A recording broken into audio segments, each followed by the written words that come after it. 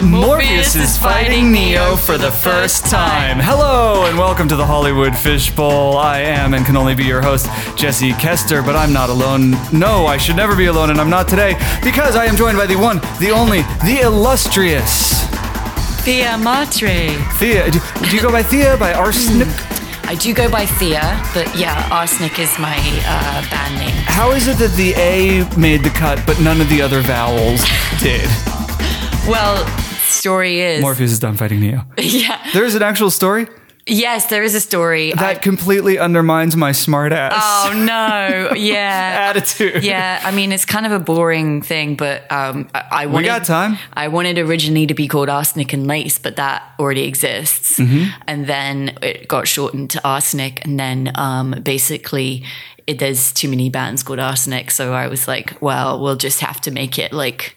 cool and weird. And this was not a concern for you that there were too many bands already called I know, it was. That wasn't a red flag. It was totally, but I felt like there's just something about that word that really resonated with what I was trying to do, because Arsenic and Lace is, I'm sure people know of, but it's basically...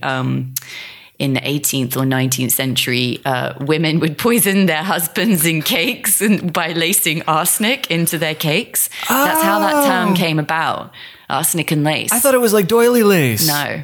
Okay. Yeah. Now, why was this such a common thing? Because women were married without loving their husbands, I guess. And so they were like quietly trying to kill them somehow because they were unhappy.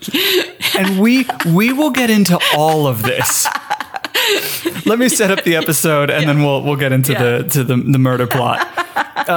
There are some things I want to talk to you about. Mm-hmm. Of course, I want to talk to you about Fierce Femme Sounds. Mm-hmm. I want to talk to you about invisibility on stage and how much that stressed me out and then didn't stress me out afterwards. We'll get into all that. Yeah. And let's also, if we have time for it, let's talk about not charging for music. Oh, yeah.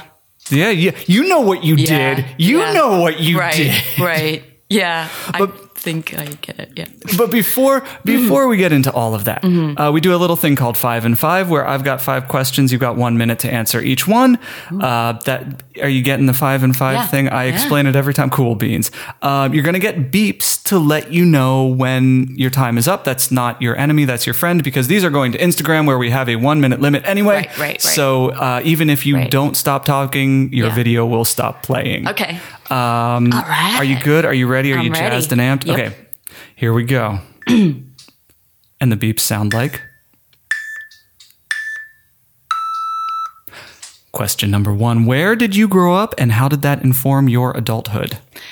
I grew up in a little suburban town called Hertford in England, right next to London. That informed my growing up because I was super, impressed with London, and I would spend all of my time there and would escape there as much as I possibly could. And I moved there as quickly as I could, when I could get out of where I was. So I feel like it informed everything I do, really. Like London is like really underneath. What spoke to you about London? What was the siren call? Well, it's funny you say siren. I like the noise of it. I like the distress of London. I like the juxtaposition of ugly and beautiful, which I think London really encapsulates. Like, it's dirty and gritty, but it's also astoundingly beautiful. I would love to know more, but unfortunately, we must move on to question number 2. Question number 2, what is the must-engage media, the book, the album, the movie, the TV show that opened up your brain to the secrets of the universe? Wow. Oh my gosh. It's hard to say. I don't think there's one of anything for me. I am not religious, but maybe a biblical text of some kind. Really? Yeah, maybe. I have very, very hippie parents. So Old Testament, New Testament? Probably New Testament. And also I'll preface, I'm not religious a lot, but there's something, I'm fascinated with the unknown and kind of like what you can't see. So for want of trying to find a random poet who. Oh, I also love Sylvia Plath, but I think anybody who knows me would kind of understand that. Yeah, I know. I'm going to give this a quick pause and tell you that I love watching people appreciate the Bible and then retreat from religion, like actively refuse to. So thank you for doing that. All right, question number 3. What is the greatest source of joy in your life? Love of different kinds, love of my friends, love of my husband, love of my family, and my little cat. What's your cat's name? Pippi. Pippi? Pippi. Pippi the kitty. No, not really, but just... Related to Pippi Longstocking, or just she's a Pip, or what? Actually, I didn't give her that name, so I can't answer that question. Okay. But she actually is called Pippa, but we just always call her Pippi. So we like to think, she's totally a relation of Pippi Longstocking. Humor, laughter as well. It gives me great joy for sure. I like laughter too. That's one of my favorite things in the world. Yeah. Push come to shove. Yeah. If you can't laugh, then what have you got left? Yeah. Like really, what have you got left? Yeah. I'm sorry for anyone on the listening who doesn't have laughter. I didn't mean to marginalize you. Question number 4. What gets under your skin? Pretentiousness and selfishness. Uh-oh. Yeah. This might not go so well. Well, I think it's so funny that I live in LA, which is considered to be probably the most pretentious place you could live. However, I found some really amazing and continue to find amazing people here. But pretentiousness, just people trying to be something they're not. I just hate that kind of like people thinking they're too cool for other people, which happens a lot in the music industry and the arts in general. But just, and like social exclusion, I'm always really interested in the underdog of, if the person that is in a room who's on their own, I'm like way more likely to go and sit and talk to that person than anybody else. That's my thing. So I'd love to know more. I've actually got follow-up questions. Would you believe it? Yes. All right. Question number 5, advice. What is the best advice you've received, and what is the best advice you want to put out into the world? The best advice I've received, again, I'd say that's not one, but one of them was because I feel that I'm a storyteller, and originally I wanted to be a writer when I was younger, and a friend of my family, he told me, an old wise man, was like, I said I wanted to be a writer, and he was like, well, what are you going to write about? And he was like, well, you need to go out and live. And it's kind of cliche to say that, but it's absolutely the truth. Like, you need to live as much as you can to have something to say. I can't have anything to say if I haven't like fully put myself into life in the fullest sense. So I would say that was the best advice, because I'm by nature kind of a shy person, so it forces me to get out of my comfort zone. Yeah. What was there was a second part of that question. You had 4 seconds left. There's no way you were getting to the second part. The second part of the question was... what do I want to put out into the world? Yeah. A message. Yes, your advice for other people. Similarly, live wildly and freely without hurting anybody, because we all have a short time here. So you might as well just do whatever the hell you want in a certain way. Yeah. You murdered 5 and 5. Okay, cool. That was awesome. And we have celebration music just for you, if I can find it. Here we go. You ready? I'm ready. My favorite part of the show. Oh my gosh. Let's slow down a little bit. Let's talk about pretentiousness and selfishness. And as you were saying that, I had this thought that would sound like an insult, and I think you will have the wisdom not to take it as such. Okay. Which any sentence, that's like the podcast version of I'm not racist, but like walking right into a disaster setup. Right.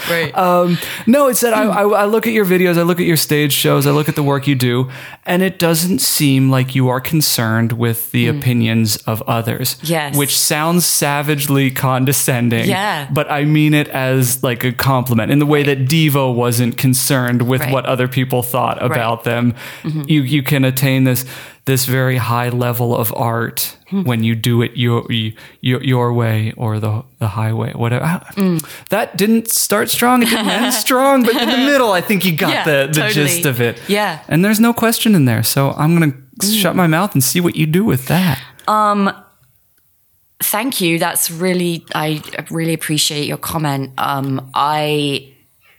I would say at the bottom of everything that I am doing artistically, there is a sense of I'm trying to abandon myself, like get out of the way to just kind of, That's exactly the thing. Invisible on stage. Yeah.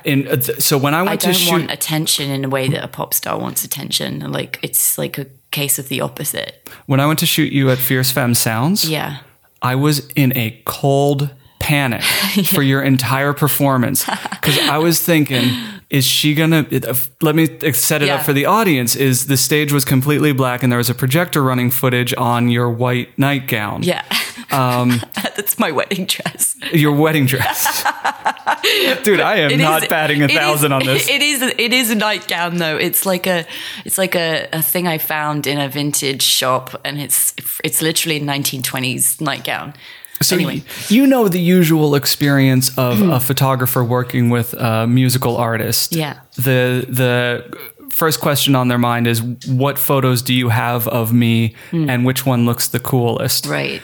So I'm sitting there thinking, like, does she know that if there's no light on her face, I can't give her photos of her face that she can put on her social media? I was sweating the entire performance, the entire photo finishing. And then when you wrote back and you were like, these are perfect, you can't see anything except for my dress. Right. I know. The sweat immediately evaporated. So what is that impulse to leave yourself invisible on stage? That seems counterintuitive to a long and fruitful career in music. I guess I'm trying to honor the reason I got into music in the first place, which was not to be dark, but was from kind of a period of crisis. And I think that I'm not doing music to show off, and I don't I absolutely feel like it's my calling, but I do it from a place of necessity. Like I feel that if I don't do it, I don't feel well, and so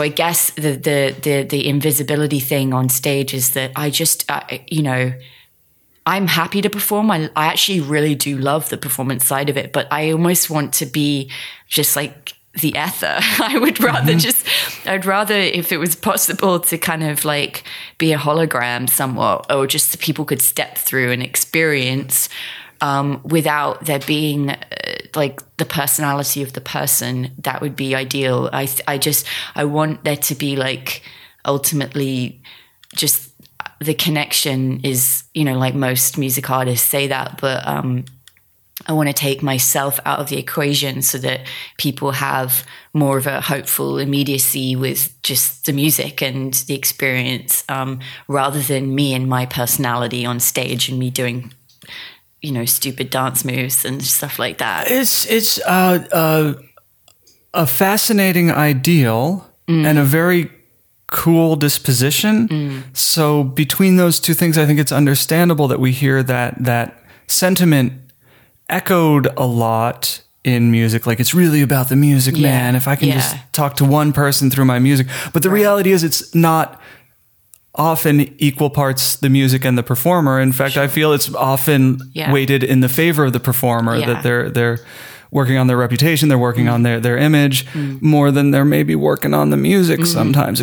But I believe you. I trust you because you walk the walk. Yeah. You were thanks. very difficult to photograph. Oh, yeah. So congratulations. That makes me feel good, actually. I'm like, yeah, I don't want to be easy to, I am a, you know, I think my manager would testify to this, but like, I'm not, I begrudgingly, I do post pictures of myself, but it's begrudgingly. Like, it's not something I'm comfortable with, and I would rather that people didn't even know my face personally. I just have no wish for people to know who I am. Like, not that way. Like, I do want the music to have, you know, hopefully just a resonance with people and connect with as many people as possible. But I'm not interested in people knowing me. But you've also performed with the white hot lights on the performer, and you Yeah. can't see out into the audience. Like, how Yeah. does your experience as a performer change between a show where the light's on you and you can't see out into the crowd, and when the light's not on you? I imagine you can have some cognizance of what the room is looking and feeling like. That show, I don't think I could see people, actually. Okay, because you still have a projector blasting right at you. Right. That's going to kind of dominate your field of view, I suppose. But if I could even like wear a mask or something, that would be ideal. Like, if I could kind of completely not have eye contact, that would be better. I don't like having eye contact with people in the audience. It's not something I'm interested in. So why do you get up on stage then? I can understand why you'd make music, but it seems like that environment is very counterintuitive to where you're most naturally yourself. Yeah. Like, what calls to you about it? Really? Is it that simple? maybe there's a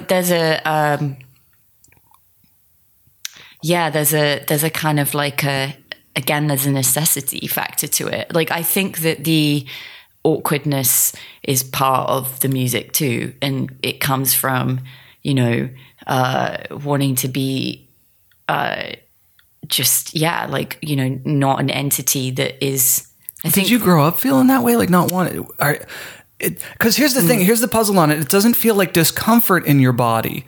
Like, you seem, when I talk to you, when I'm around you, I feel like you're very comfortable, exceedingly comfortable in who you are. Not any particular discomfort, but was that your experience growing up as well? I think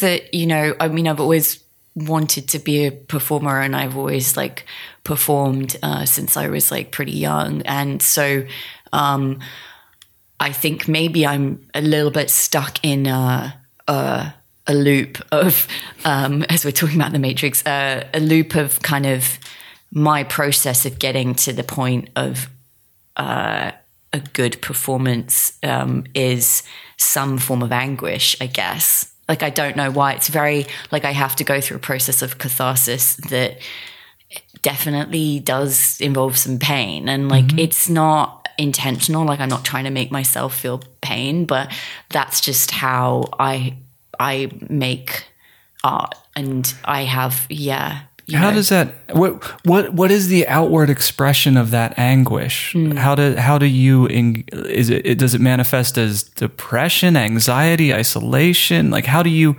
represent that in the physical world? You mean in my day-to-day life? Or, like leading up to a show when you start to feel that anguish. And I don't feel like we're talking about pre-show jitters right. Is the sound guy gonna be on time? This sounds like something that runs like deeper and.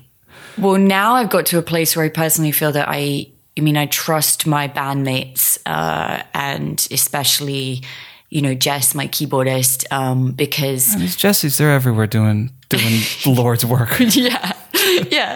She's amazing. I know that they get the message and the meaning, and as a result, I don't concern myself with pre-show concerns, because I just know that we're going to get there together and have an experience together. So it doesn't worry me. I mean, I would rather not talk to anybody before I go on stage. Like, that for like an hour or a day or a year. Like all How deep does this run? Yeah. Like I would say mostly the day of, I would prefer to have not that much contact with people, and then in the evening leading up to it, it's just me and the band, and that's it, you know. And how long did it take for your husband to get used to this? Well, he's a musician too. Oh, okay, so and he's more awkward than me. So okay, so you got it quick. Oh yeah. Okay, yeah. good. But he's a seasoned pro. I mean, I think he has more slickness in his performance than I do. But you mentioned crisis precipitating your desire to. Yeah. Can I ask you about that, Sure. knowing that you don't have to speak on any specifics? It's just such a big word. Yeah. And so loaded. I'd love to know about the emotions behind that. Yeah. I mean, I'm happy to talk about it. I'm not ashamed. I was homeless actually, and homeless in a good, comfortable street. way, or Oh, no. homeless in a bad very, way? Okay. very uncomfortable Because way. we did have a guest on who is homeless. She lives out of her car. Right. And is quite content to live out of her car. Like she's in a good way homeless. Right. But yes, please. Yeah. I mean, I How know did that land? I mean, I guess I had super shock and disbelief for a long time, because I grew up in a very stable home and a stable environment, and I never really thought I would personally be someone that would, you know, very ignorantly kind of like have that kind of crisis. Like personally, I always thought, you know, I'm a hardworking person. I've always had jobs. I can always manage myself. And I was really surprised by it. And as a result of my surprise, I had this like shell-shocked kind of experience where I feel that, you know, I mean, I never went to a doctor, but I'm pretty sure I had like post-traumatic stress for like a year, and, you know, just had this so it's like you lost your job and then lost your apartment, or yeah. Well, how old are we talking? Like 18, 20? No, I was like mid-20s. And I that's yeah, because by mid-20s you're like, I got this shit, I can pay my rent, I can know how to get an apartment and get to work, right. It was actually around the time where the economic crisis that happened. And what happened was I'd actually gone back to school. I did a master's that I probably shouldn't have done, and was a bit confused about why I was doing it. But just, what was the master's in? Well, it was in history of art and archaeology. Okay. So I am Indiana Jones. Was that like to be a hobby, or were you thinking like this is a career path? No, I was doing it because I wanted to be a curator and work in. Okay. But I also was doing it because I'm fascinated with the origin of art. So I wanted to like look at ancient art and try and find like the messages. Yeah. And like, I love philosophy of art. I'm just fascinated with it. So it was a fascinating experience, but it was useless. Like it didn't give me any job. Yeah. You know, I was basically with people who were just doing it because they had money and time, and just you know, it didn't lead anywhere. I was in a school. I was conflicted too, because right up until the day that I started school, I actually was considering doing a different master's program that would have been international politics. And so like, I've always had this, maybe I have like a guilt complex or something, but I had this, should I do art, or should I like try and dedicate my life to, I did work in aid agencies for a bit. And so I was confused, which probably didn't help the process. And then master's degrees in the UK are only over 9 months. So it's a really, really intense program. It was really hard on my brain, and I just couldn't cope. And like I did have an apartment with this girl, and she was just a nightmare, like a nightmare in terms of just being, I'm sorry, it's not even swearing, but she was a complete bitch. And like it threw me, and it really, rather, I don't know whether it was wisely or unwisely. I mean, basically you are a sum of your experiences. So I don't even regret that happening to me, because I think that it gives me a different perspective on life. But as a result of that stressful situation, then I found myself like homeless. And so. Where are your parents? Are they not like, are you reaching out to them, or are you like, I can't put this on them right now. Like it's so overwhelming. Well, so they were having their own crisis at the time, which is kind of a bit more complicated. But brothers and sisters? Yeah, family stuff. I have a brother and a sister. And, and you couldn't reach out to them? No, was it that thing where you're just like, I am of so low value, I shouldn't reach, they don't deserve to be burdened with my problems kind of thing? It wasn't that. It was more a case of they couldn't help me because they were very preoccupied with their own crisis. Okay. I don't want to. No, it's fine. Yeah, no, it's fine. I'm open about it. I mean, and basically I bounced around just like, without a permanent home for a year, and couch to couch, or? Pretty much, yeah. And put myself in situations that I wouldn't have, I don't know. Yeah, I mean, I tried living in I kind of like shut myself off from my family for a while, and I didn't speak to them for a good long time, apart from an aunt who doesn't even live in the country. But I was really disappointed in them and in their inability to take care of me when I was having a crisis. And, that developed, like this very stressful, I can only describe it as post-traumatic stress, and sleep paralysis, and like I had these like very intense physical reactions at the time, and as a result of all of these things, that's where the music came from in me. I never grew up wanting to be a singer in my whole life or to write music. In fact, my brother writes music, and I just never thought it wasn't a calling to me when I was a kid. I mean, I enjoyed singing. I never thought it was good enough, but it was never like my calling. And then when I had this really hard time, the only thing that basically calmed me down was singing. And I wasn't doing it for any other reason. It just was the only thing that worked. And after, some time, I just realized when I got, when things became more stable, that it just slowly took over my life and was something that was like asking something of me to make music. And then I feel like as a result of that, that's why I feel like I have to kind of honor my experience a bit, and or I feel that, I don't feel like I'm a slave to that, but that's where it comes from. Well, that's interesting that we are like kind of slaves to our past, and we very much are in service of everything that came before us in our hearts and memories. Yeah. There's no question in there, just repeating the beat of that thought. So do you couple up do you meet your husband in England, or is that over in America? Like when do you make the leap across the pond? I met him here. We met 6 years ago. We actually met in LA.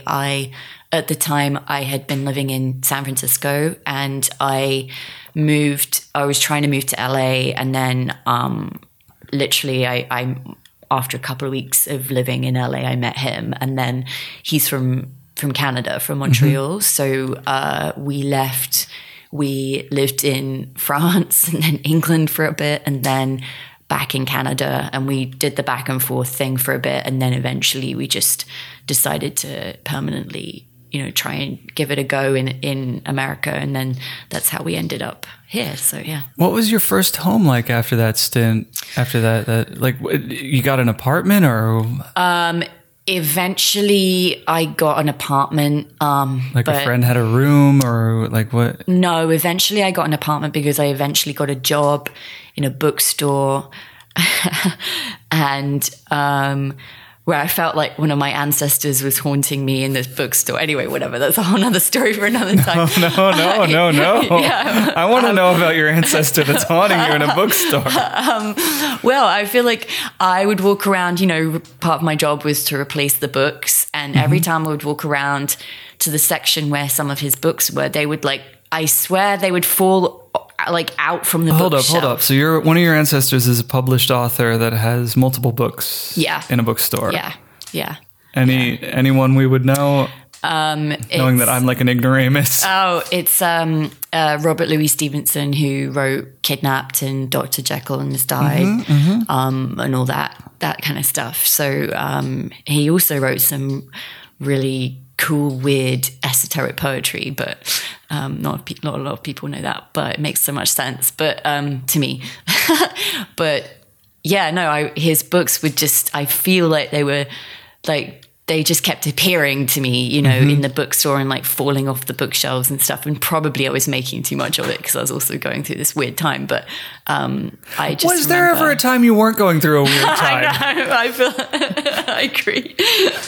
I hope people don't think I'm this dark character. I'm actually a sunny. I feel like I love laughter and I love laughing, but oh no, you said that at the top of the show. Yeah. If they can't remember that long ago, 30 minutes, then that's on them. That's not on you. Right. But I guess I also feel that I've never been someone that sugarcoats the truth. No. And I just don't believe in that. And I do feel that it's in my nature to just hold up a mirror to life and be like, this is life, this is what's going on. And like, I think that's how we learn and how we grow. So, you know, I'm not in the nature of just like stuffing things under a rug. Let's talk about that mirror for a minute, can we? Yeah. Sometimes that mirror manifests as a bath full of milk and flowers. Oh, yeah. Can you, what? Yeah. Am I supposed to be understanding this funhouse mirror, or is it just supposed to sink in and you let it be what it is? Like how do you come to these ideas, and what do they? You don't have to talk about what they mean to you or what they're supposed to mean to the audience, but like what? Yeah. Where does this come from? So I guess a lot of my music. Again, I think it's so funny. I was just reasserting to people that I'm a happy person, but I think I do have a lot. What was your favorite Christmas present? Do we need to go much, much lighter for a while? My favorite Christmas present was a bicycle. That's not a bad one. Yeah. I was a super tomboy when I was a kid, so anything that involved like activity was a good present. But yeah. I didn't get any darkness from the milk bath flower. Oh yeah, scene. It's not a dark thing. It's just that it's kind of talking about rebirth and just this concept that, you know, we all can be gods, and are we gods? And again, it's like a question of like, I'm curious with, you know, not death per se, but just that like precipice of life and what's before or after, and like the unknown. So basically, to me, that manifests a lot in water and in explorations of water and the themes of water. And I find water really inspiring. I always have. So the reason why it is this milk bath is partly to kind of imitate like being born, and partly to imitate maybe not being alive too, and how that connects to what we consider to be what God is or gods. And so, you know, Godchild is an exploration of the power that we have that we don't know about, you know, and that we can all be God. And it's, yeah. Did you grow up with the Bible? Was that like force-fed or not at all? Really? Because no. I'm getting a sense of spirituality, even though you retreated from adhering to anything in the Bible. Right. Well, my parents were in a cult, and ooh, yeah. So, hey, it all makes sense now. I'm not supposed to take much umbrage on this show, but a cult is just a religion that's got a few people. Oh, like for sure. Christianity was a cult. Absolutely. Judaism was a cult. Right. Every religion, every major religion.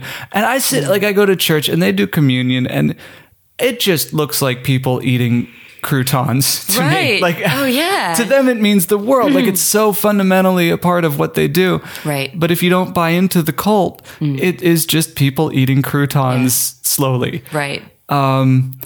No question in there again. Man, I love my job. I know. I agree with you. So what was the cult? Like, what was... I hesitate to use that word. It feels so marginalizing. Oh, no. Yeah. But, well, they wouldn't even call it a cult. They have their own names. But, first of all, like, it was... I didn't grow up in that cult because they're very secretive, and I didn't even know that they were like involved for a really long time. They're secretive people, and I frame religion in the same way that I frame any animal. Like, are they going to survive under Darwinism? And religions that forbid reproduction or letting other people know don't feel like they have a Darwinian chance. Yeah, they're not recruiting. The Mormons are out day and night trying to find new members, and they're having like 15 babies each or whatever. Sorry, Mormons. I know you're not. It's true. But that's a religion that under Darwinism looks like it'll be doing pretty good in 100 years. Yeah. What I don't understand the logic behind religions that forbid mission work and reproduction. Right. Did you ever talk to them about this? Can we get your parents on? Yeah, they hate talking about this. When did you find out about it? And did they grow out of it?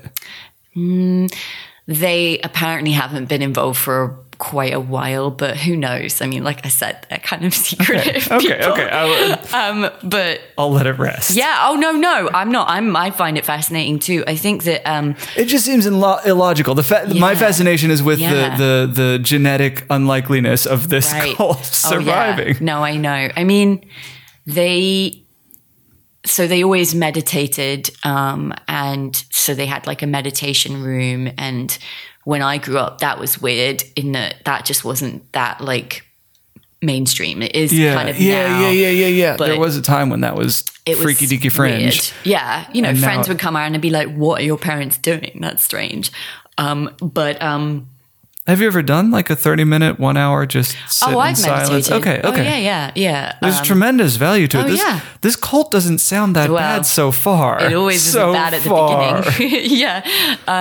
But basically that's what they would do. And then, they would go off and spend weekends and stuff doing stuff that I didn't know about. And then when I was around 17, I guess I just got very curious and started asking them a ton of questions. And eventually they just, they gave me a book, and I read that book and I loved that book. And I still think it's a great book. And then as a result of that, I just asked more questions, and they gave me more books, and I just slowly got interested in finding out as much as I could about what they were doing.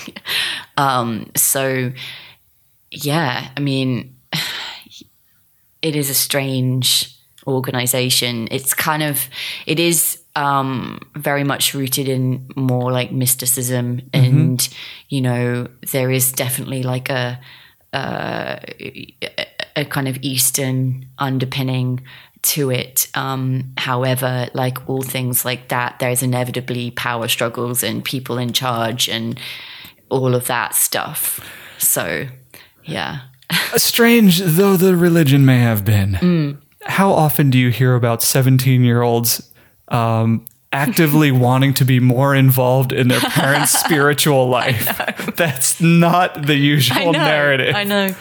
But that's because they were so secretive about it. Yeah. They'd be like... Oh, it was the forbidden fruit to pull from another religion. They were like, well, it's our path.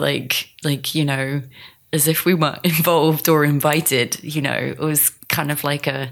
That's a really wild religion. Yeah, it definitely is a bit wild. Yeah. I just genetically, I don't know how it would survive. Right. I don't understand the logic behind organizing I don't know if it is surviving. I mean... It can't. Yeah. If they're not allowed to do mission work and force feed it to as many people as possible, it's just not likely. Well, there were definitely a new batch of people who were involved who were younger and stuff, but... I and it is mostly because of their parents, but it's not like pushed upon people to join or like get involved, you know.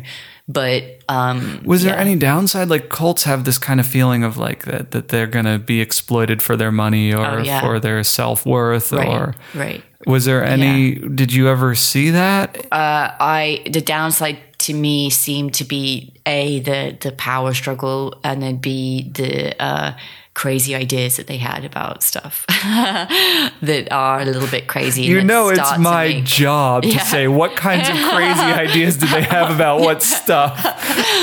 It's also my job to remind you that we have a bell sitting in the middle of the table, and you're allowed out at any point. That's so funny. Yeah.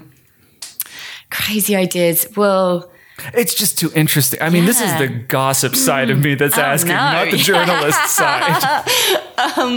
So crazy ideas.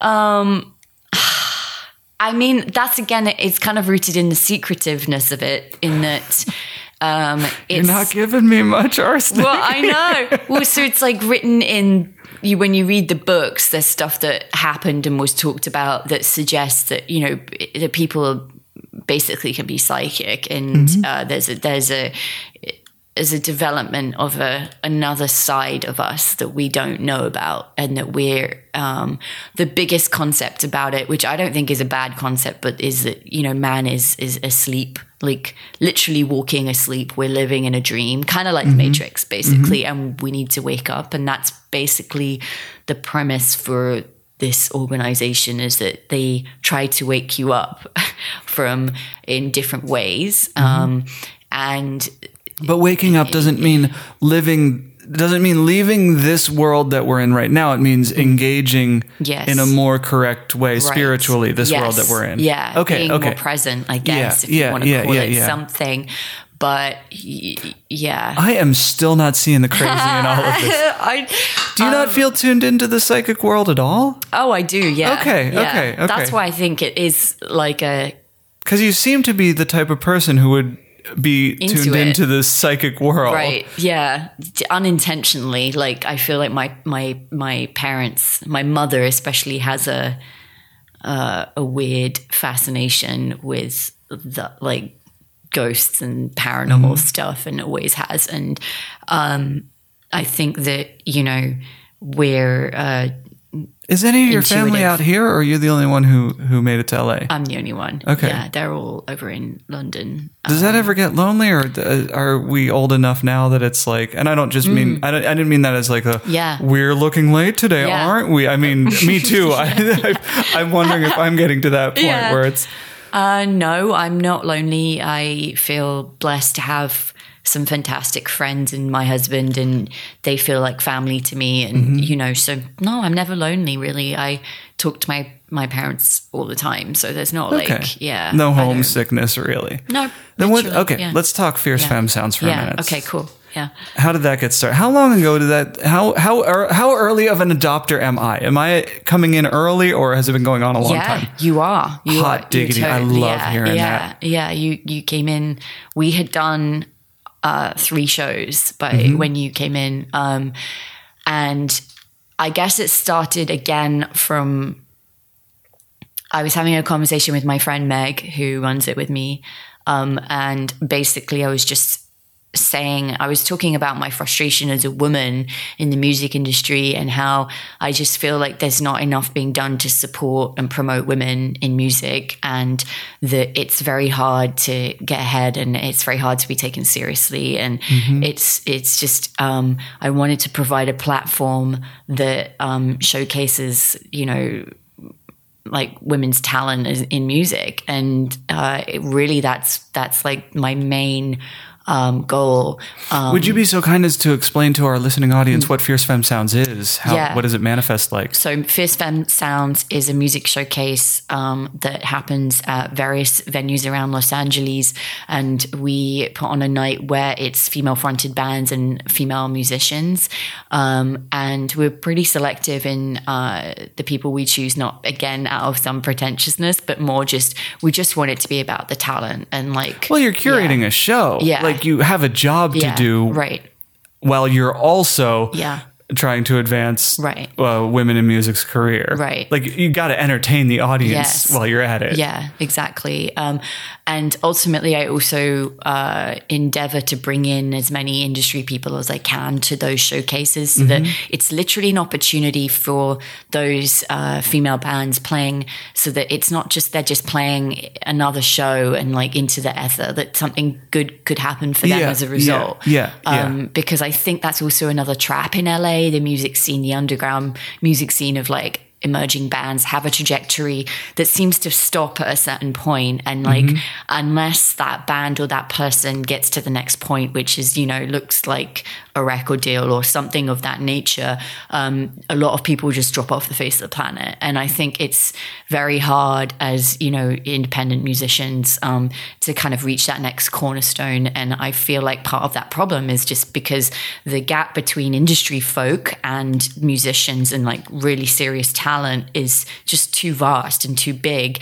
And I feel like that's part of our responsibility if you work in the music industry. And, you know, I mean, you don't have to, but I just think that it is, if you care enough to want to resolve it, then you should try to do something about it. So that's like where that impetus comes from, you know. And also just, you know, having one guy one time after one of my shows question, like, he was super surprised that I'd written everything. And I was like, why? Because I'm singing? You think I didn't, you know? So, I mean, I'm not judging him for that. Well, I am. But also I was like, well, that would never happen to my husband. No one would ever, and has never and would never go up to him and be like, did you write all those songs? Yeah. Like, wow, that's really impressive that you wrote all those songs yourself. Like, there's a certain condescension to it. Yeah, it totally. And well, that's a word that I would also use in terms of like, we went to some events,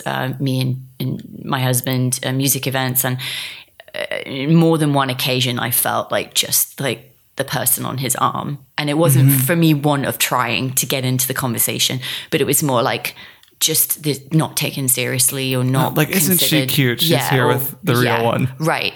Like, what are you doing? Like, there was just no... and I found that very frustrating because I've never, you know, my dad and my mom, but my dad more in that he's a very smart entrepreneur, and like he's never once given me any reason to question my accomplishments need to be based on my gender. Like I feel like I'm happy, you know, as a woman, but I'm saying I was brought up like with male beliefs so that I could do whatever I wanted as long as I work hard and I believe in it. And so I've never been outwardly like, I think people don't outwardly come out with sexist comments to me, but I definitely feel like examples like that have happened a lot, like inadvertently. And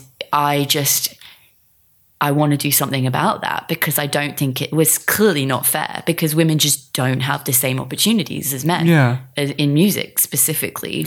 Like, well, that makes the, like, at the top we were talking about your singular, unique approach to all of it, and how it's totally not traditional, and it's really not ideal for the current models that we're in. For like, you know, you need the Instagram followers to hit a number before people will pay attention, and the Twitter followers to.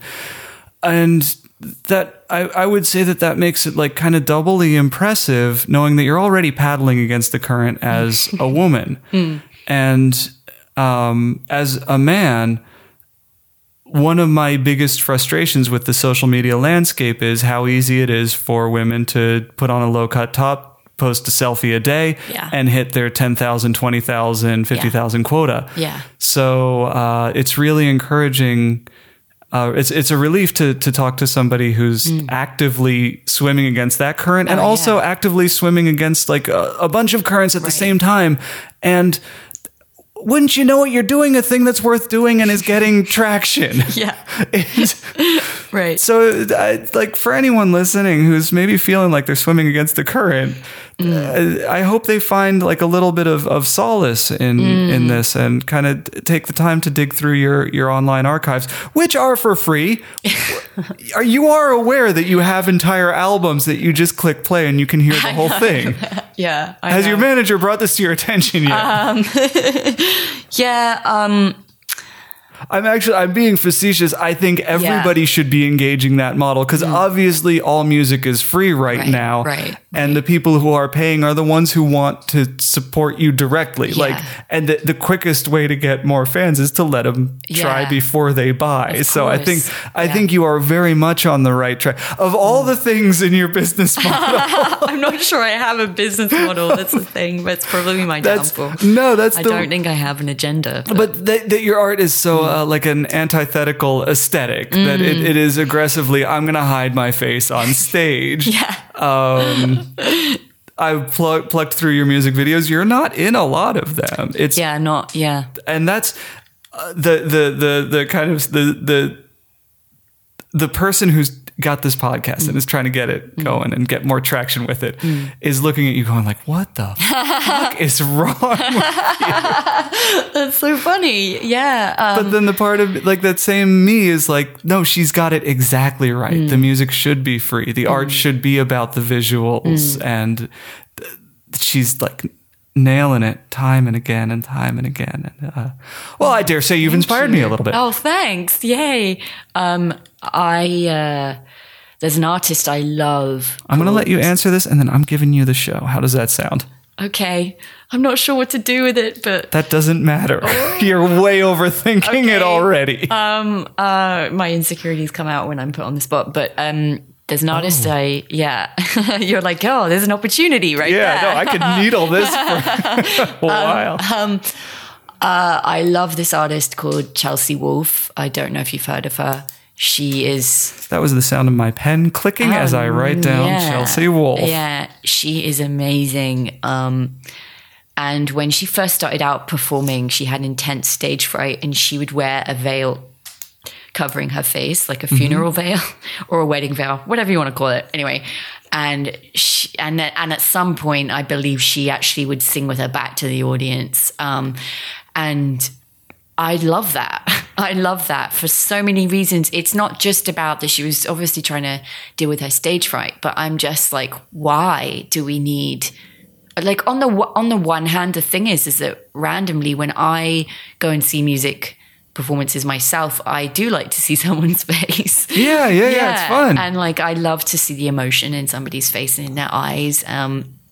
But I love that she like kind of covers herself like that. I think that there's something mystical about it and fascinating and weird but cool, and that's just something that really resonated with me.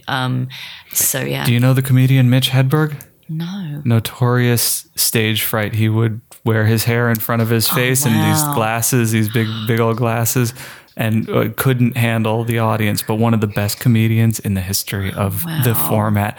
Yeah. I am so sick of hosting. Okay. Morpheus is fighting Neo for the second time. First time. Sorry. Do I speak now? Really? There's still music. You just... Okay. This is your show. I am your guest. Okay. I want to ask you about these pine cones. You certainly may. Yeah. Well, so this morning I was talking about sleep paralysis, and I was talking about how, what if sleep paralysis is really alien abduction? And I was like, what if all that time you think you're half awake, you actually are, and like all that crazy stuff's going on in your head, you're part of a dream, but like what if you really are just like somewhere else in, and like I'm pretty fascinated with the dream world. I had very, very, very vivid visual dreams that kind of play out in my head like movies. And I'm often not in my own dreams. We got to go back to this. Oh, wait, I'm not hosting. Okay. Got questions okay. about sleep paralysis Okay. and alien abduction. Well, it just came to me this morning. I was like, oh, there was a time where I had a sleep paralysis and I woke up and I thought I saw some weird lights in my room. And now I'm thinking, I mean, I don't think I've been abducted by aliens, but I'm just like, but it could be. I mean, who knows, right? If it's possible. Let's expand the concept of abduction and expand the concept of aliens to the point that this can be true. Right. No, but what if because the pine cones make me think of extraterrestrials. Oh, okay. This is where this is coming from. Okay. So there is a through line. Very, very weird. They don't look real at all. They look like you made them. No. Those real. are absolutely That's crazy. Up at. I don't want to give away. I don't want to blow up my spot, but the Mount Wilson Observatory. Ooh. I love going up there and tromping around and seeing almost all of LA County from one point. But you kind of like, you might have unlocked something that we are, when we talk about alien abductions, we're so hung up on, a light beam that sucks you up into a UFO. Right.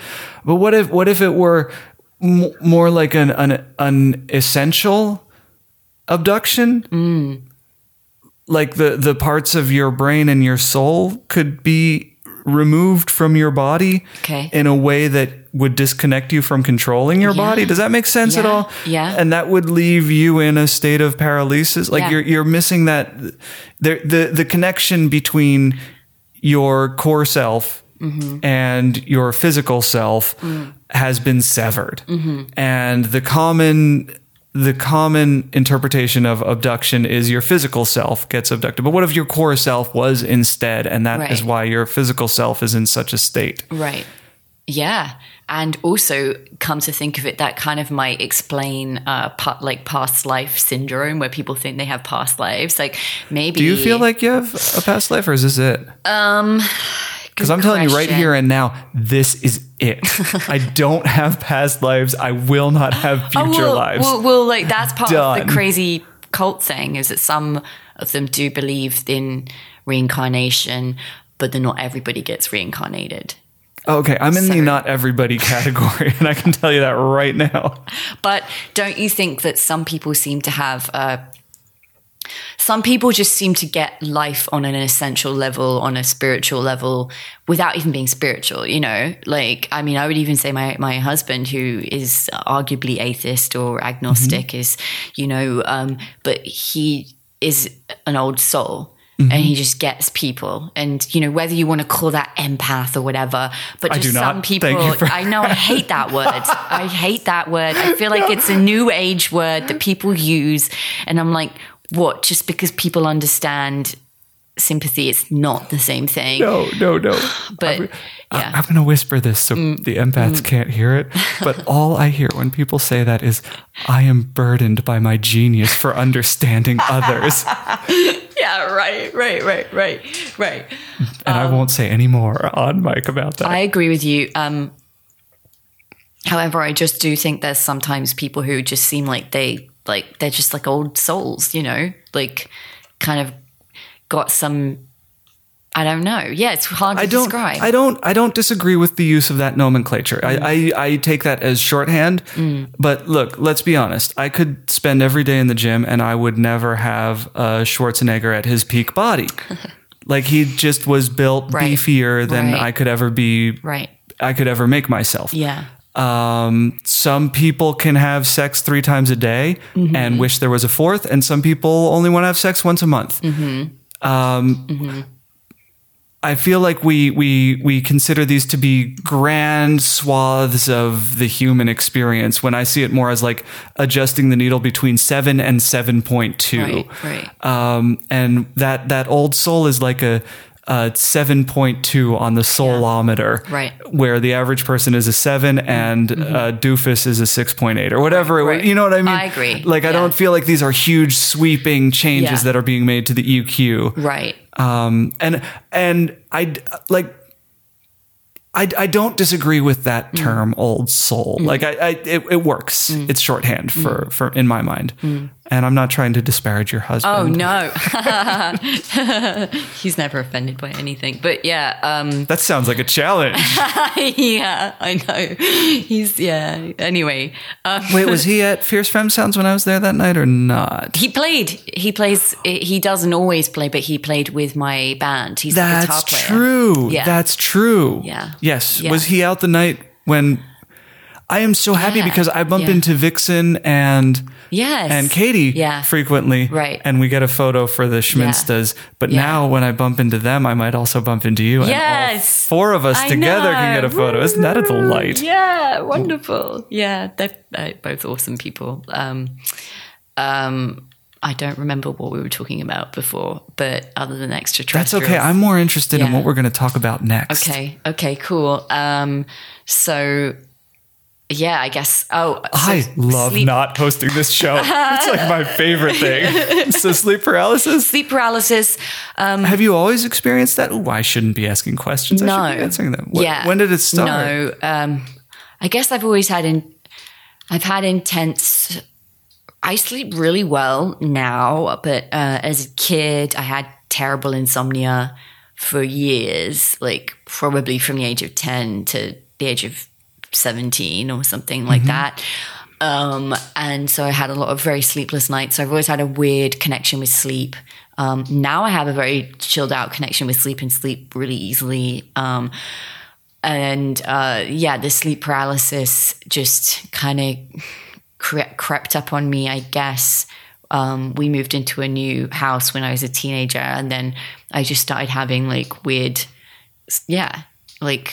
experiences. Do you have any control, like blinking or talking or?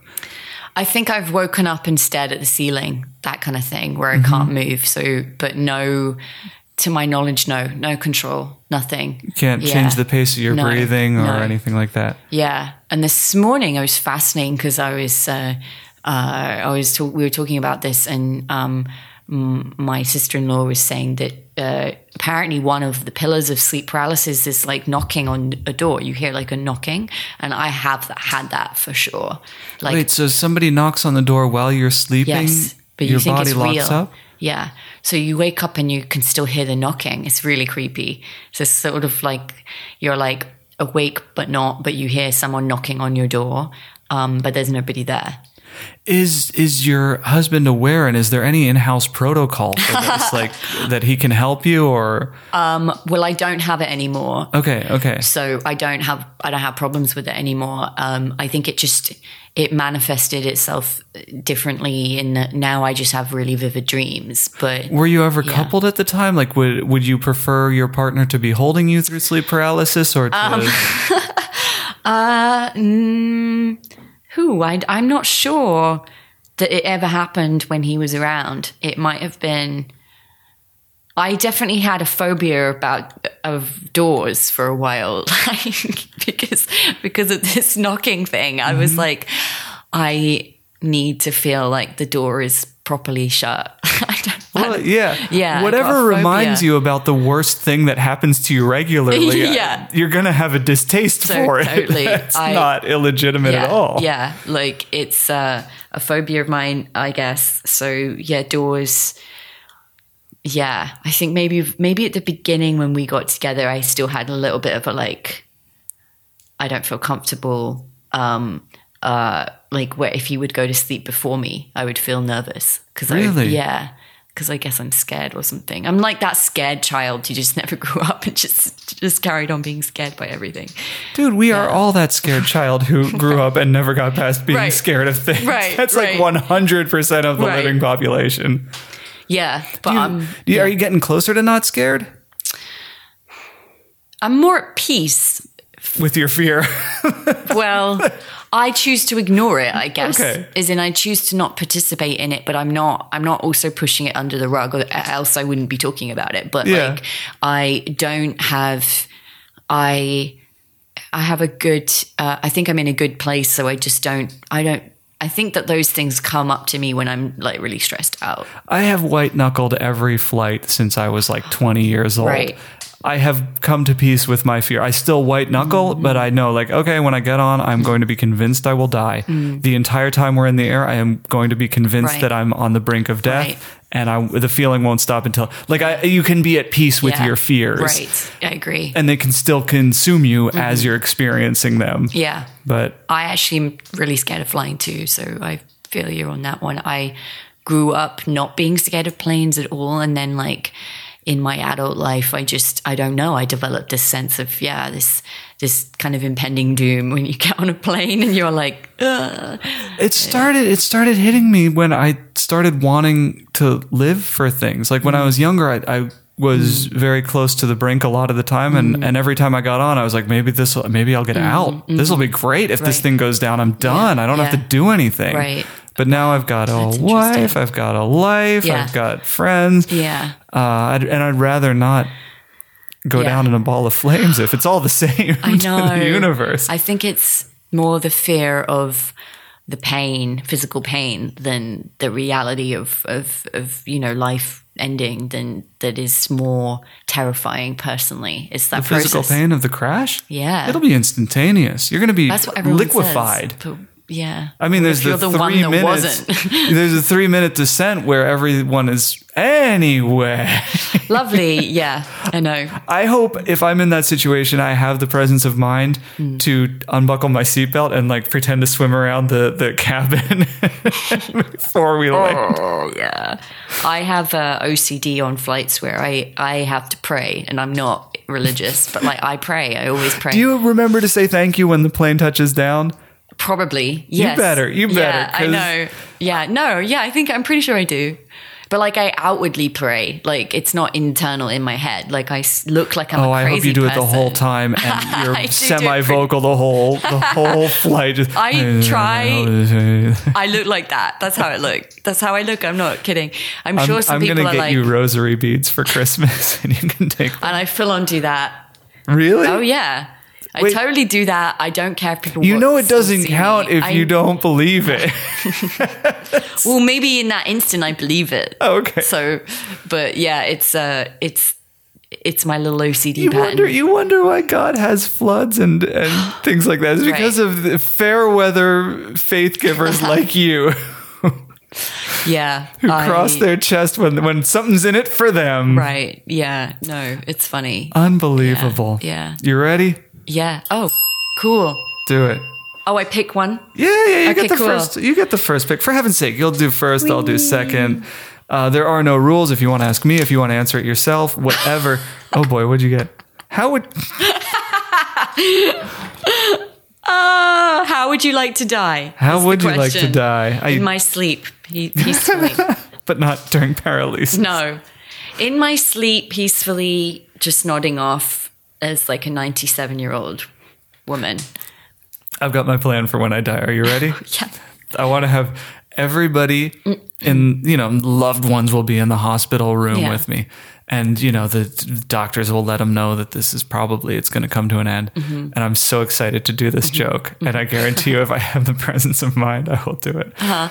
I'm going to look at, my wife and our kids and grandkids, and maybe we'll even have great grandkids by then. Who knows? And this is what I'm going to say. Are you ready? I'm going to say, I'm so happy you are all here. I'm so overjoyed to spend this time with you. And there's nothing that would bring me more joy. I'm ready to cross over. I'm ready to leave. I love you all. I'm so glad for the life you gave me. And nothing would brighten my day more than just singing my favorite song with me. And if we could hold hands and just sing this one song together. And then I'm going to sing 1 million bottles of beer on the wall and prolong my death for as long as I can. Oh, God. Oh, man. And whoever's still there at the end of 1 million bottles of beer, they were my real family. Everyone else is a disgrace. That's awesome. Yeah. Oh, my God. That's my plan. Yay. I love the fishbowl. I know. It's great. Getting ready to hit the town. What song are you playing? Ooh, good question. Depends on my mood, but anything from PJ Harvey Ooh. Yeah, I love me some PJ Harvey. To Mozart, to Lana Del Rey, or Radiohead. I just love, Excellent. yeah, any of those people. Excellent. Yeah. I don't go out. Yeah. So I go out way too much, I think, for my age.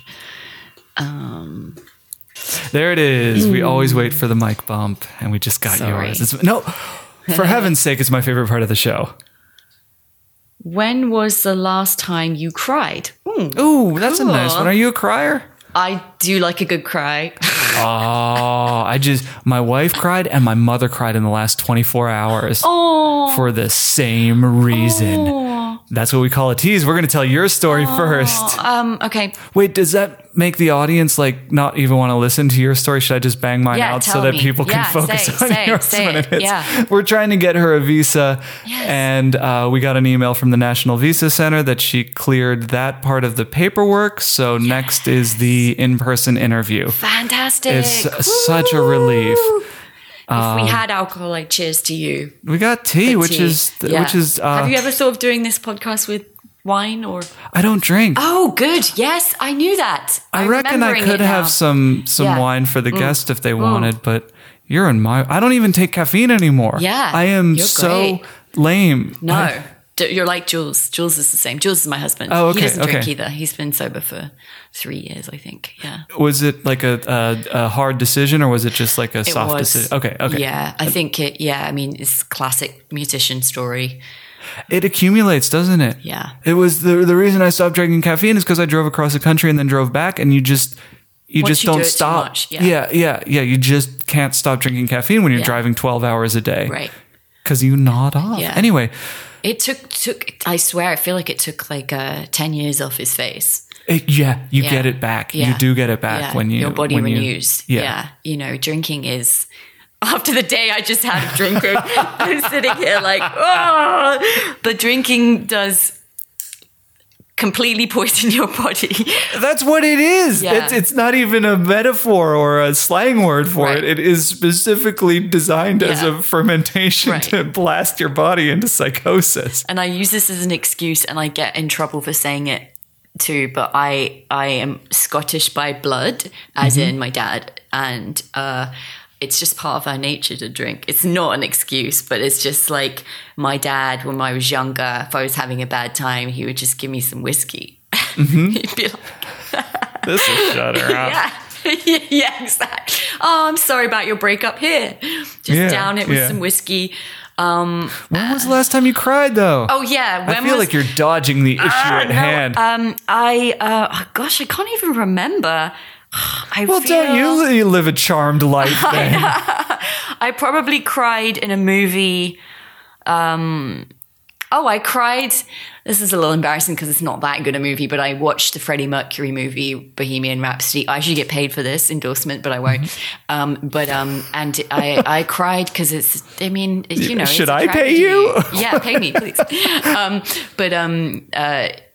It's a sad story. I mean, Yeah. it is a tragic story. And like, I cried because I really, sorry to swear again, but like just fucking love Bohemian Rhapsody. It's a masterpiece, and it's a very like emotional song. And you know, there's a point in the movie where they discuss that and show the origin of that song and stuff. And people didn't believe in that song at the beginning. It had like intense criticism. The song is bonkers. Yeah, it's I know. completely It is. insane. It is bonkers, but it's just mind blowing. And like, you know, and that lyric, you know, where he's talking about his mother is just, and like, you know, like sometimes he didn't want to be born at all. It's just so knowing his story and knowing how that all came about is just so profound and deeply meaningful. So yeah, I cried in that. I cry in movies a lot.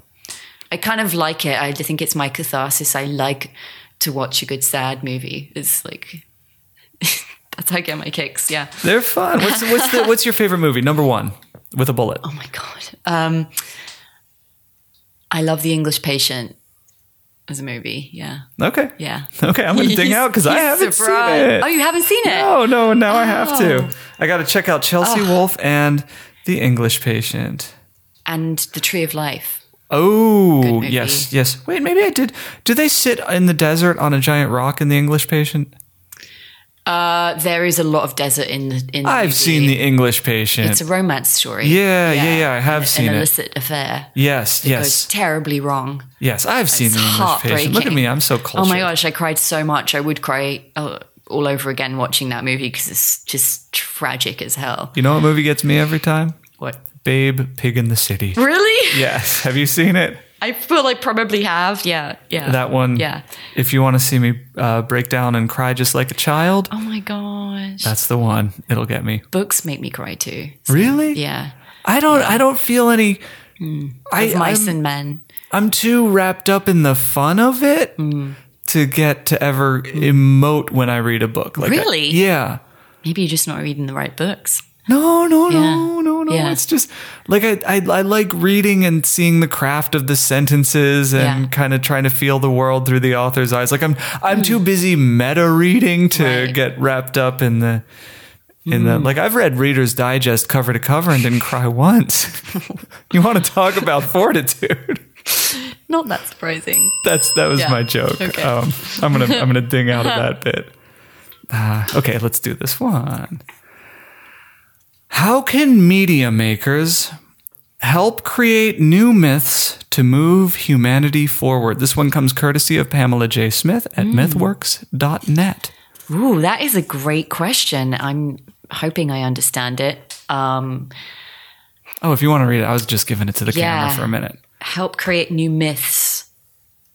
Well, isn't that what you do? Yeah. That's what Fierce Femme Sounds is improving the narrative of women in music. For sure. Yeah. I think that there's multiple ways you can answer this question. One is in the form it takes of like what media is in terms of like, I guess I'm interpreting it in a way also that's like, what new media can we create? And I think that there will be a time where we live like interconnected with computers in a in a futuristic so you're zooming reality. out, not just like new movies or songs we can make, but new ways to express the human experience that we can create. To me, that word, just myth and mythology, is a really loaded word for me. And like as someone who loves Greek myths, and I have a Greek name, but I'm not Greek, but I just love.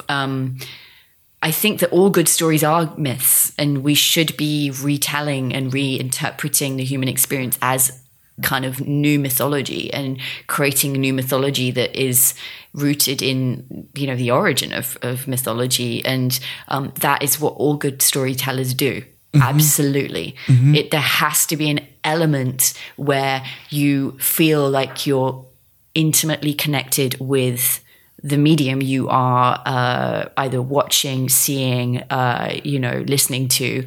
You need to feel as close as possible, and how you can do that in a way that feels intimate and not kind of jagged. I think that will be the interesting part of the future, as to like how can we make experience in media something that we live rather than something that we just watch passively. And I think we're already moving in that direction anyway. So can I jump in for a second with enthusiasm? Yes. Yeah. Something I think about every now and then is I am awful at social media. Like I cannot do it the right way. My wife is also a dud when it comes. She's awesome at her art, but she just can't do social media. I think about like, what about the kids who weren't good at anything else? Like Instagram is recent. Right. Think 50 years ago. There are people who are geniuses at Instagram who 50 years ago wouldn't have been genius at anything. They would have led a mediocre or below life because the thing that they're incredible at couldn't manifest. Right. So as we get into these new medias that you're doing the broad strokes on, the kind of like the rough sketch, the outline sketch of what could be and what might be in the future.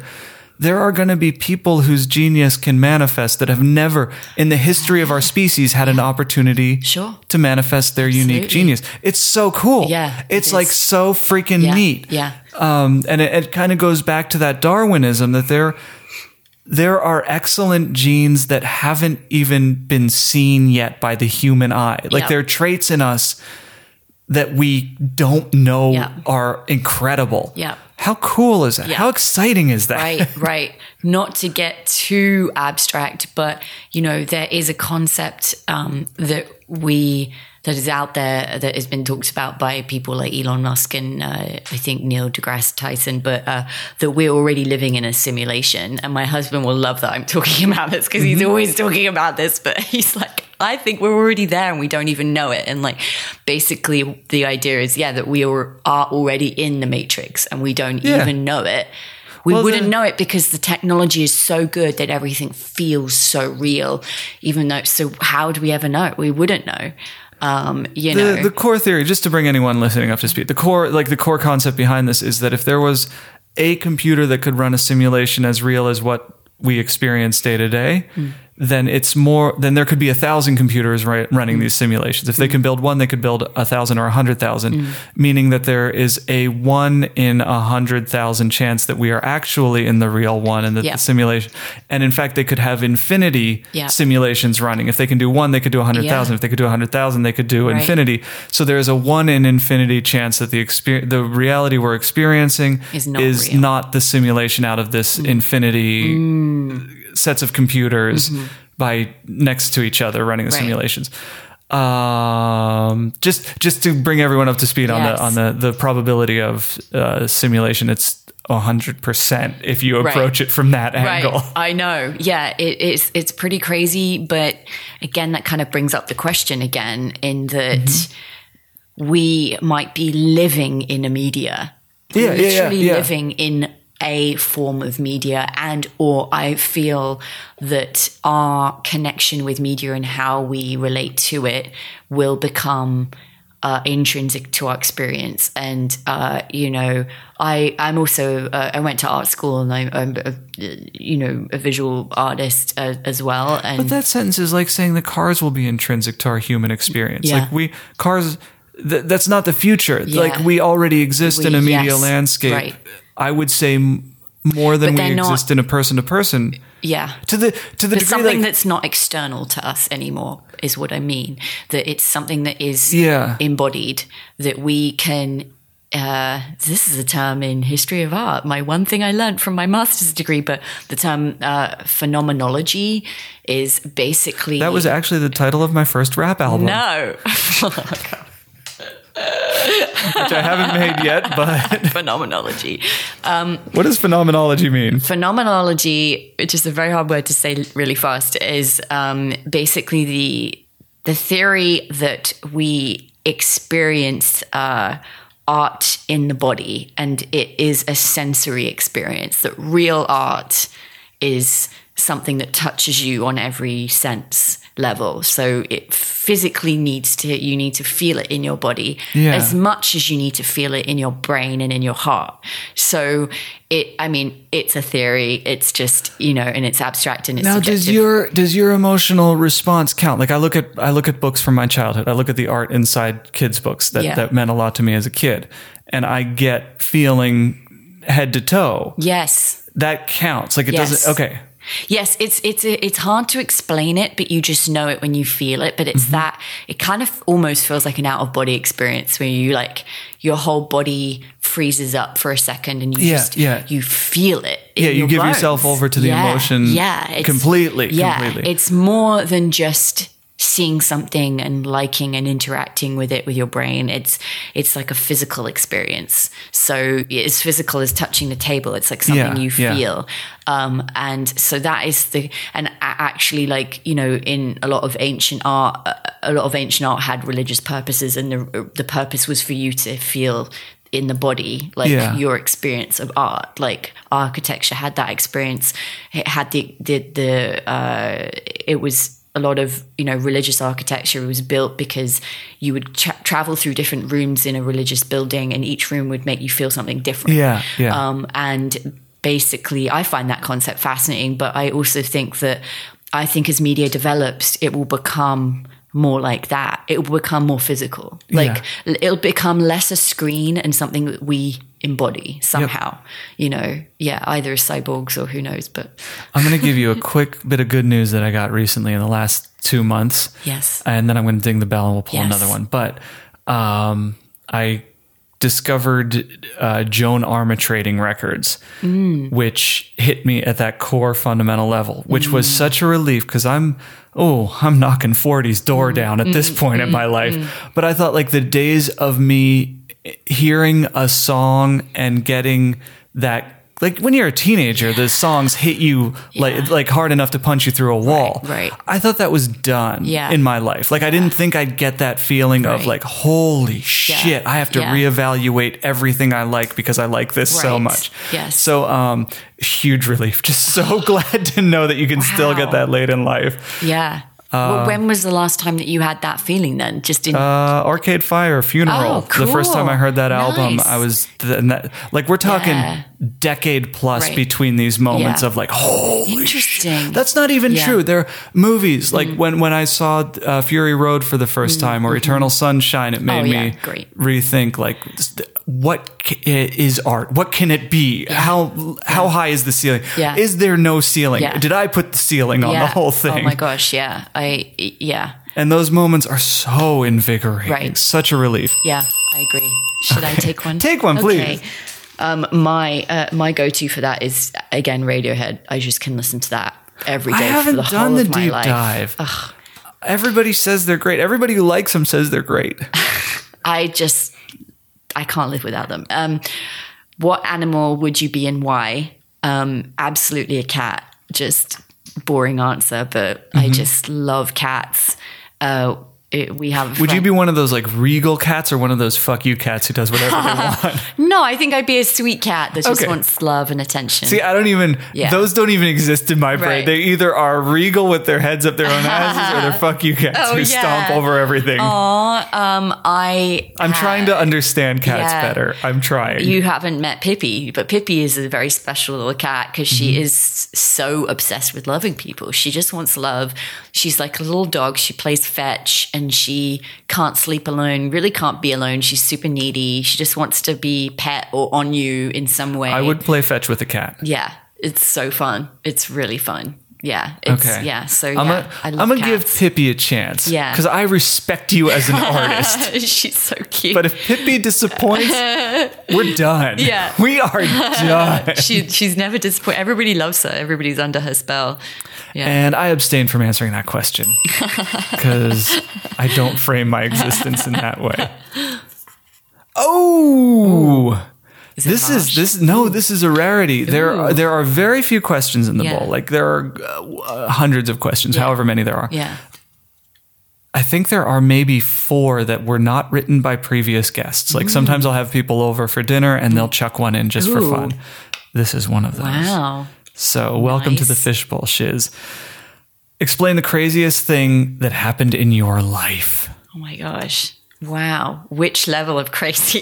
There's so many I'm gonna go crazy. With the crazy you caused. Like the homeless situation was a lot of outside influences. Sure. But what's like the worst decision you've made that just had a domino effect Oh my gosh. of regret? And we're going to close out on this one. I'm not letting you scoop it back up when we're done. Oh my gosh. I don't know how. Oh, that's so hard to answer. Do you want some music? We might have some somewhere. I don't know how to answer that. I'm kind of crazy. Well, this it wasn't wise, but I wouldn't say it's crazy. But I took myself to Brazil by myself when I was like 26, I want to say. I went around Brazil and I really wasn't prepared for that experience. And that was, I was fine, but, I was kind of constantly stared at for being, a gringo and stuff. Mm-hmm.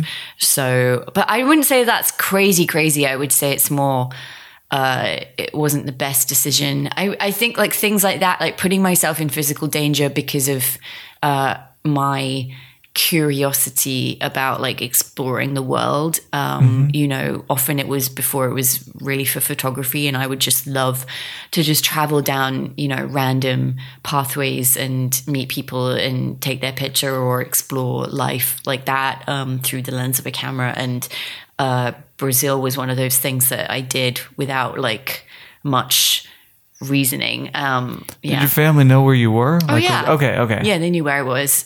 But I totally, you know, backpacked and, you know, stayed at one point. I stayed in I have a friend in Brazil who's this dancer, and she's,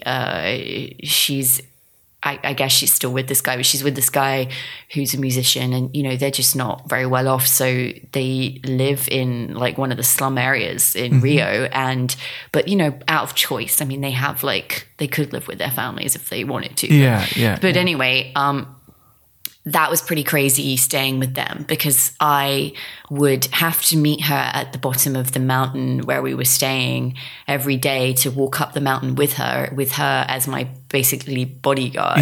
And would be stared at the whole time. And, you know, that was a pretty intense, crazy situation I put myself in.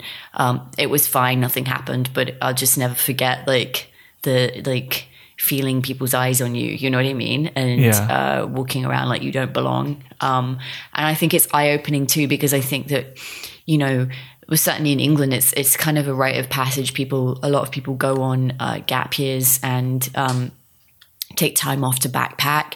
And that's all well and good and amazing, but we don't often take time out to think like, why are we going to kind of experience people who have less than us and find fascination in it. Yeah. And I find that so bizarre. I mean, Brazil is a beautiful country too, but on the other hand, I felt really not at peace with being in one of the cities I was at was just full of street kids, and it was very alarming and disturbing to me. And I feel like that a lot of backpackers who were coming through just were so oblivious and didn't seem to care and connect to what food is so cheap here. Yeah. You can get so fat on the $5. You know, yeah. And just like our experience of culture is so material. We can go and buy it, you know, buy a little like time in, you know, Southeast Asia and like have some fun. And like, meanwhile, like people are really having a hard time in that country.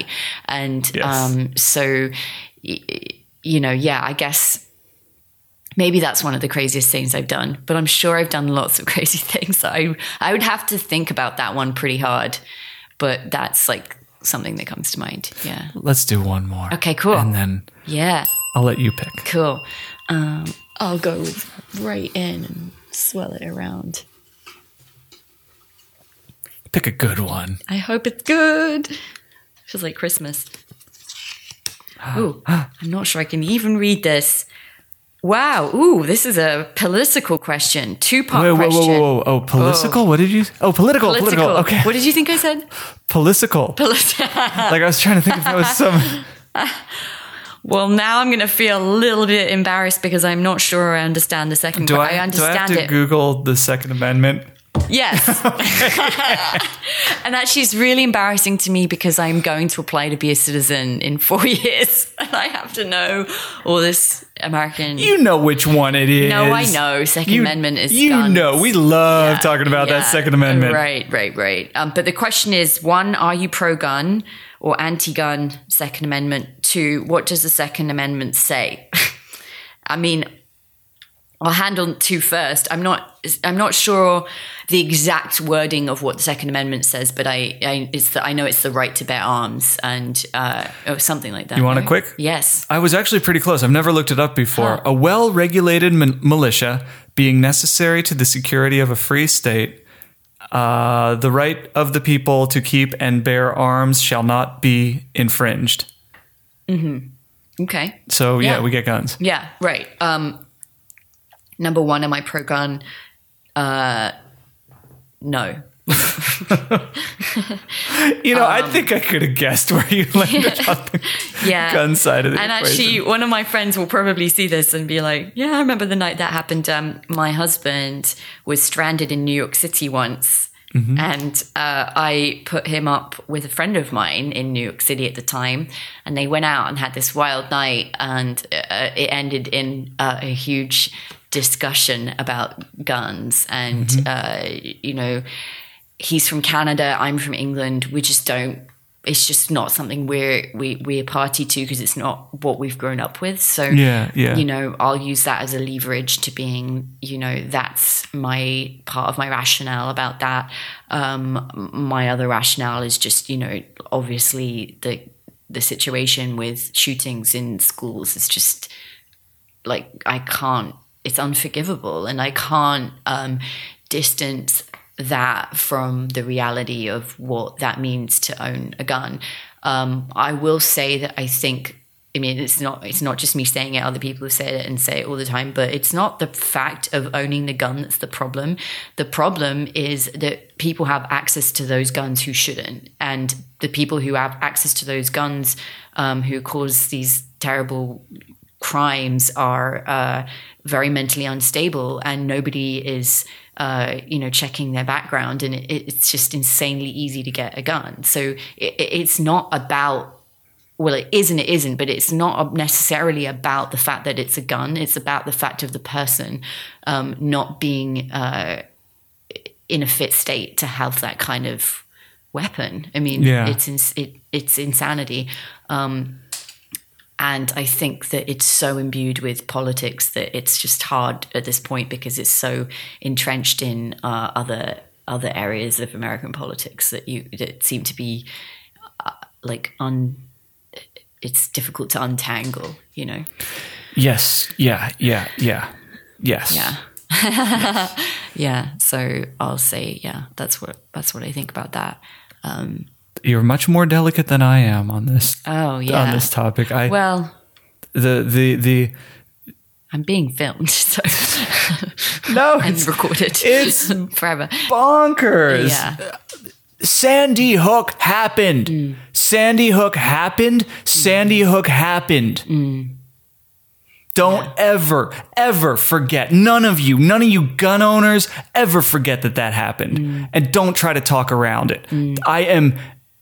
And that's the light version. That's the light version from me. And I'm not going to make you sit through the rest of it. No, I mean, I you know, agree. And, yeah. Just because some fucking piece of paper from 200 years ago says that you can have a gun, that does not preclude insanity. Like, yeah.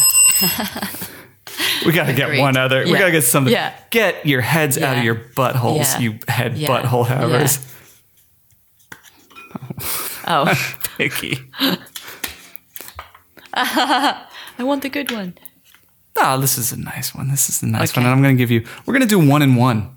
Okay. So you have 1 minute. Okay, cool. To answer this. Sure. And then we're doing the outro music. How's that sound? Cool. That sounds great. All right. 1 and 1. We've threatened this feature before, and we're doing it now. Here it comes.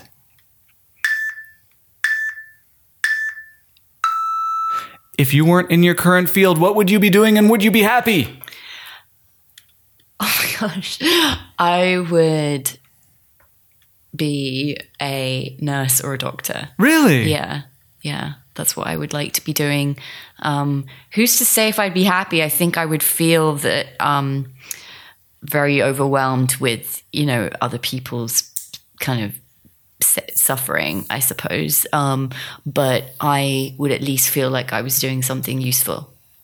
I think there's many things you can do in life that are useful, but there's not the immediacy you can get from having helped somebody ease their physical pain is just, I mean, why wouldn't you want to be a party to that if you could? Yeah, got assist, drain the cyst, march them on their merry way, kind of thing. I don't think I've got the brain for that, though. That's the thing. I'm not a brainiac. So, yeah. And that was 1 and 1. Let's wind it down. Cool. Oh, how soothing. This has been the Hollywood Fishbowl, and I've been your host, Jesse Kester. I will continue to be Jesse Kester as long as I live.